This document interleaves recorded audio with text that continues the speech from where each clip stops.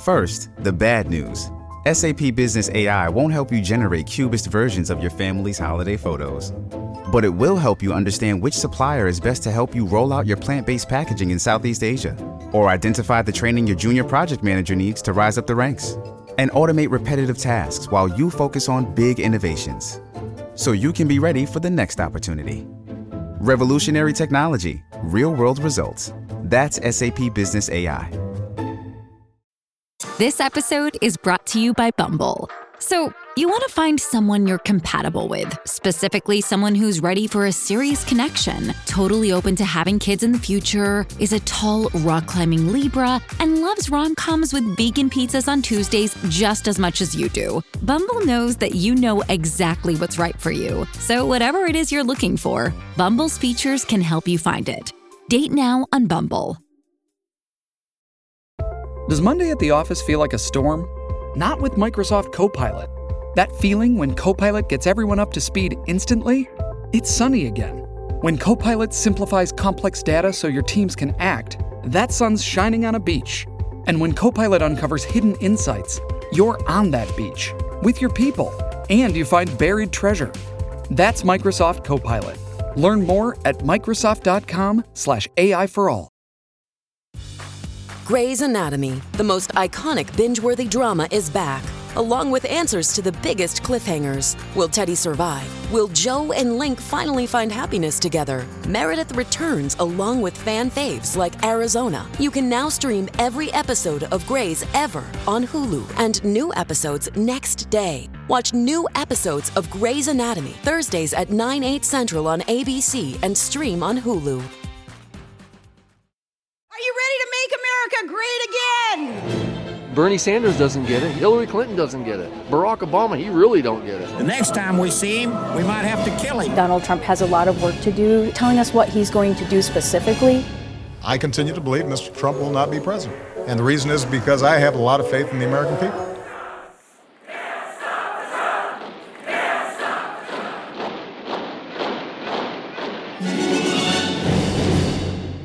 This is Trumpcast, the show also known as Orange is the New Hack. I'm Jacob Weisberg, and I'll be honest, I'm worried that this podcast might not be over in July, which is what I was hoping. Michael Kinsley, who taught me most of what I know about political journalism, used to have a saying about campaign coverage. The first rule is that the story has to change. A static field serves nobody's interests. There's a whole vocabulary of frontrunners and underdogs, momentum, beating expectations that we in the press use to keep the story evolving. If you were listening to the TV commentary last night after the New York primary, you might have noticed that last week's narrative, Trump can't get to 1,237 delegates by the end of the primaries, is now out the window. And never mind that Trump today is only fractionally more likely to get to 1,237, even with his pickup of some extra delegates in New York. According to Politico, 1,237 is no longer the real magic number. Trump, who gets nothing if not media dynamics, has figured out how to support the inevitability narrative. He's pivoting, another one of those words we in the press like to use, to become a more acceptable Republican nominee. Last night, when he gave a victory speech, it wasn't Lion Ted this and Crooked Hillary that. It was Senator Cruz and Governor Kasich. As he recently told Greta Van Susteren of CNN, "I will be changing very rapidly. I'm very capable of changing to anything I want to change to." I found that quote in a piece by Mark Leibovich of the New York Times Magazine. My conversation with him is coming up. But first, you may have heard Trump's speech at a campaign stop in Albany when he said this. But you are going to be so proud of your country because we're going to turn it around and we're going to start winning again. We're going to win so much. We're going to win at every level. We're going to win economically. We're going to win with the economy. We're going to win with military. We're going to win with health care and for our veterans. We're going to win with every single facet. We're going to win so much, you may even get tired of winning. And you'll say, please, please, it's too much winning. We can't take it anymore. Mr. President, it's too much. And I'll say, no, it isn't. We have to keep winning. We have to win more. We're going to win more. We're going to win so much.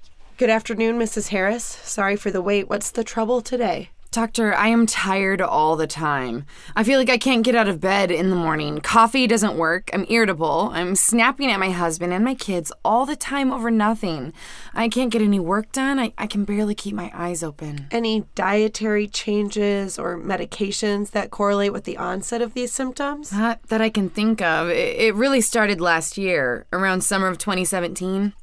Just when the policies President Trump put into place in his first 100 days started to show their effects. I mean, the country just started winning. And at first it was great to be winning. I mean, everyone loves to win. I wasn't even aware that statehood was a competition, but there we were, just winning at every level. We're winning with the economy. We're winning with the military. We're winning with healthcare and for our veterans. And we're just winning and winning. Slow down. Just take a breath. I just want to say to him, please, it's too much winning, okay? I can't take it anymore. I feel like I can't breathe. Okay, just try to relax. We're seeing a lot of this. This is what we in the medical community are calling policy-induced victory fatigue. It's very common when an elected official takes power and is so effective so quickly. It can be a lot for the body to process. I mean, what about all these other countries? Don't they deserve to win a little? Is this a zero-sum game? Are we running up the score? Can we really keep it up with the winning? And he says we have to keep winning, and we're going to win, and we're going to win more. And Mrs. Harris, please, you're becoming unhinged. Why do we have to win so much? Can't we have a draw or something just once? Nurse, we have another one. She'll need to be restrained. Come with me, ma'am. Very sad. Put her with the rest of them. Wait, where am I going? Is there losing in there? I just want to lose something. Just one thing. I can't bear all the winning. I mean, come on. He's got to fire somebody. You're fired. You're fired. You're fired. You're fired. That was Winning, produced in partnership with Second City. It was written by Steve Waltine and performed by Julia Weiss, Chelsea Devantez, and Nicole Bishop. My guest today is Mark Leibovich of the New York Times Magazine.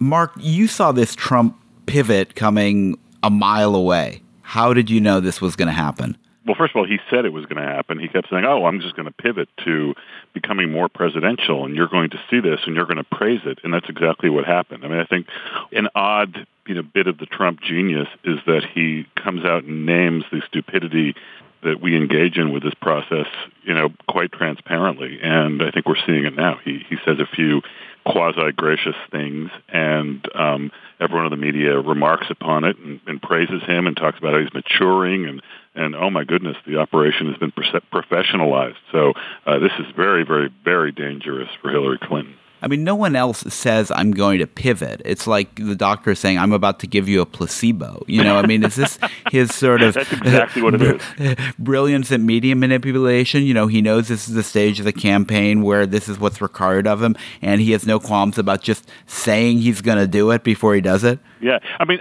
in a way, there's a very, very, very high comedy notion behind this. I mean, I don't think he gets it that way. I mean, I think the layers of meta have just sort of rolled in on themselves now, where Trump believes that the message, or he is such a product of the media and such a product of all of the tropes and so forth, that he just sort of recites them as he's doing them. I mean, I remember George Bush 41 got in trouble or was mocked, I guess in maybe 91, 92, around then, when he said, "Message, I care," which clearly was written in a bullet point somewhere.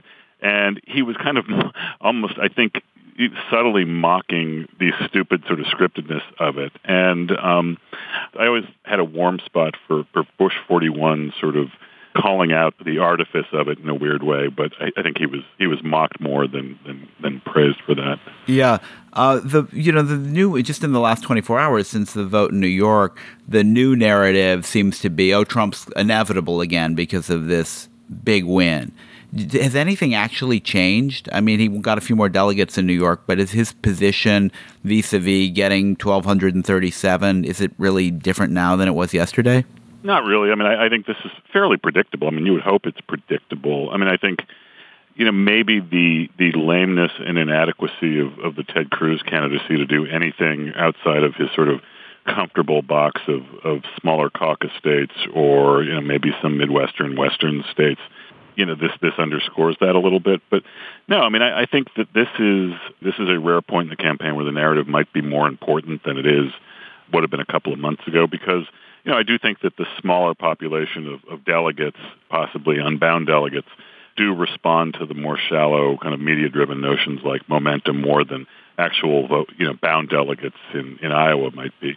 So, I mean, in that sense, it's significant, but, as we've seen again and again, I mean, this can all change if he underperforms in the northeastern states next week, and then maybe loses Indiana or one of the states the following week. But a week ago, everyone was saying, including me, I should add, if he doesn't get 1237, there's no way the Republicans will be crazy enough to give him the nomination. If he doesn't win it on the first ballot, he won't win it. Now the heading on the Politico newsletter today is, 1237 isn't the real number. There's some real number that's short of 1237 that's like good enough. Exactly. And I think that might be a sign of a smarter Trump operation that, can sort of spin the likes of Politico on a notion like that. And again, this is a population that probably does read Politico and, might possibly be swayed by that. And I think what Trump is doing now, and he has really for the last couple of weeks, is he's got sort of a two-pronged strategy. One is, to campaign on the ground in New York, but the other is to kind of preemptively delegitimize the process by which he could lose. And, to some degree, that's a guerrilla and sort of press-driven operation. And in that sense, the likes of Politico and a lot of the chattering classes are playing, into that to his benefit. He's been, until now, Mark, Trump's been kind of understaffed. I mean, he's had these kind of, sort of lightweight people working for him. He's got a new Svengali, this guy Paul Manafort, who has a long history of working for dictators, so he should know how to handle Trump. But do you think some of this is coming from Manafort, this pivot and the change in approach? Yeah, it might be. I mean, it's just not that complicated, though. I mean, the idea that you would need this great brain trust to come in there and sort of impose this on him is just not. I mean, it's like a 10-year-old could figure this out. So. I mean, I think where they are deficient or have been deficient is in a delegate tracking or sort of a more mechanical preparation thing, which is, I think, really cost them delegates. And I don't think it's that hard to get up from 0 to 50 in a couple of weeks on something like this. Whereas, if he had no ground operation, which he doesn't, I mean, that's a bigger problem. You can't fix that overnight. But yeah, clearly there are more grown-ups in the room. And again, though, the notion of a pivot and sort of tweaking your tone a little bit is not complicated. I mean, it's amazing that it hasn't happened yet, but what's equally amazing to me and equally absurd is that anyone would fall for this. And again, you have very, very respectable certified media people who are just so breathlessly impressed that Trump would be somewhat gracious and not say Lion Ted in his victory speech last night. I mean, to me, that's preposterous. I mean, I do think that the insulting of our intelligence that Trump really does, perform so well is something that everyone willingly plays into, which I think is, the political media at its absolute worst. When you read that piece about a month ago, Mark, which I would point out was called "Look Out for the Trump Pivot," you also pointed out a potential pitfall of this coming pivot, which is you wrote that if your campaign's a cult of personality, how can you modulate the personality and still have a cult? So is this the problem he's going to have now that he's toning it down? I think maybe less so, just because at this point, I mean, the cult is in place, and it's not like the people who voted for Trump in all these primaries so far are going to sort of see this and say, "Oh, I'm going to vote for Hillary in the general election." I mean, these people are in the camp already. So, look, I mean, I think this might have been a bigger deal if we were much earlier in the process. But no, I mean, I think that at this point he needs. I mean, he's got a lot of room to grow, and the room to grow are in the people who you would like to think are not cultable, if that's a word. So you've spent some time with covering the man himself. You've been on his 757, and how's covering Trump as a candidate different from covering everybody else, if it is? Well, why is this night different from all other nights? Yes, exactly. Appropriate question for Passover. From all other narcissists on this religious week for the Jews. First of all, it's exhausting. It's exhilarating in a way because, I mean, the fighting for access that, we were always engaged in, and the fighting for, to get beyond the stupid talking points and again, the stupid tropes, that's not really a factor. He's right there in front of you. It's all, he knows it's a show, and he's always putting on the show, and he's directing the show to some degree. So there is an initial like, wow, this is different. I like different, and it's not as lobotomizing as it would be to be around another candidate.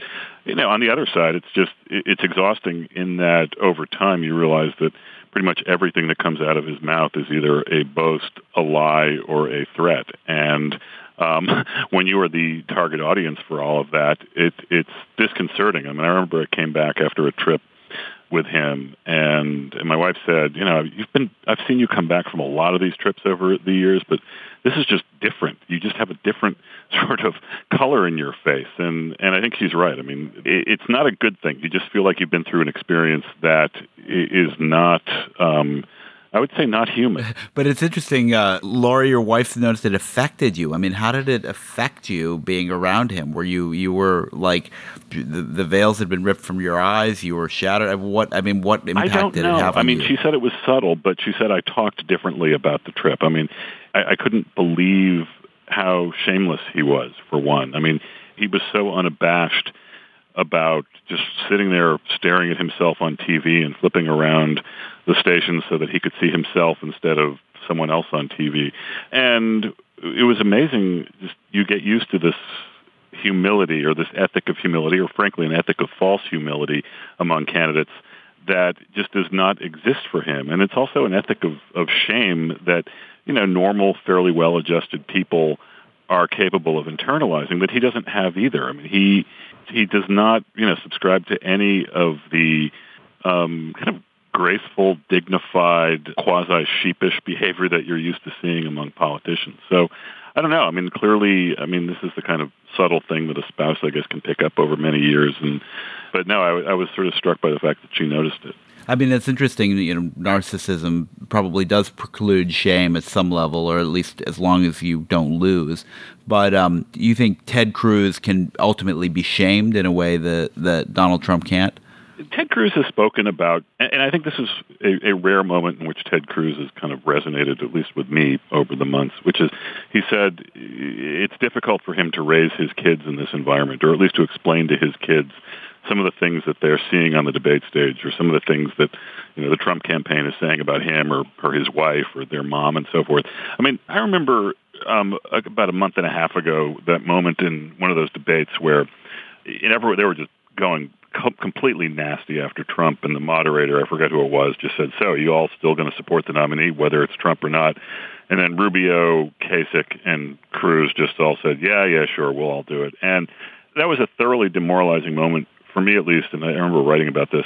And the reason was, this is why Trump is winning, because, they can attack him and they can be completely appalled by his behavior, but at the end of the day, there's absolutely nothing more important than the orthodoxy of party loyalty and the pledge we made to the RNC. And again, that's the kind of nonsense that I think Trump is an antidote to. Mark, having spent time with Trump, does he have an off switch? I mean, does he have a personal side or a place he goes to when he's not performing? I remember actually at one point I asked him, we were in his apartment, and I said, "So, at what where in this apartment do you take off all your clothes and put on boxer shorts and then, go watch TV and eat potato chips or whatever it is you do?" And he said, "Oh, I don't know, maybe upstairs or something." But after we were on a long flight to California from Dallas, where he had just done a rally, and he was just on for several hours consecutively, first at the rally and then through a bunch of TV interviews, and then just trying to perform for me. And we got to L.A. really late at night, about maybe 11 o'clock L.A. time, and I was on East Coast time, and I assume he was too. And we got in the car, and I didn't want to hear him anymore, and I assumed, he was just sick of, I needed to be by myself. And we got to the airport, and unfortunately I couldn't get to where the cabs were, so he had a limousine, and he said, "Here, well, I'm going to Beverly Hills. Why don't you just come in the limousine and I'll have the driver drop you off at your hotel." So we're sitting there, and he looks at me and said, "Okay, I do not speak. I'm done. I need to just sort of sit here." And I was sort of very relieved that he actually was, he wanted to decompress like a fairly normal person would. And on the entire drive, me and the maybe 6 or 7 staff people who were in the van didn't say a word. and he was, looking at his phone the whole time, and I was looking at my phone, but no one was saying anything. And then after I got out of the car, I went onto my Twitter feed, and it was clear that Trump had spent the entire, or much of the trip tweeting, what happened at the rally, and tweeting how he had just arrived in L.A. And so I guess his mode of sort of decompression was to tweet in the dark after a long day. Mark, thanks for joining me on the show. Jacob, anytime. That's it for today's episode of Trumpcast. I want to thank everybody who's given us ratings and reviews on iTunes. It's a big help, and it means a lot to us. Trumpcast is produced by Henry Malofsky and Jason DeLeon. Slate's executive producer is Steve Lichtai. Andy Bowers is our chief content officer. I'm Jacob Weisberg. Thanks for listening to Trumpcast. I would like to extend my best wishes to all, even the haters and losers. Mitt Romney is a total joke, and everyone knows it. If Ted Cruz doesn't clean up his act, I have standing to sue him for not being a natural-born citizen. I beat Hillary! Mormons don't like liars! Why does Megyn Kelly devote so much time on her show to me? Almost always negative. She is sick and the most overrated person on TV. Without me, her ratings would tank. Get a life, Megyn.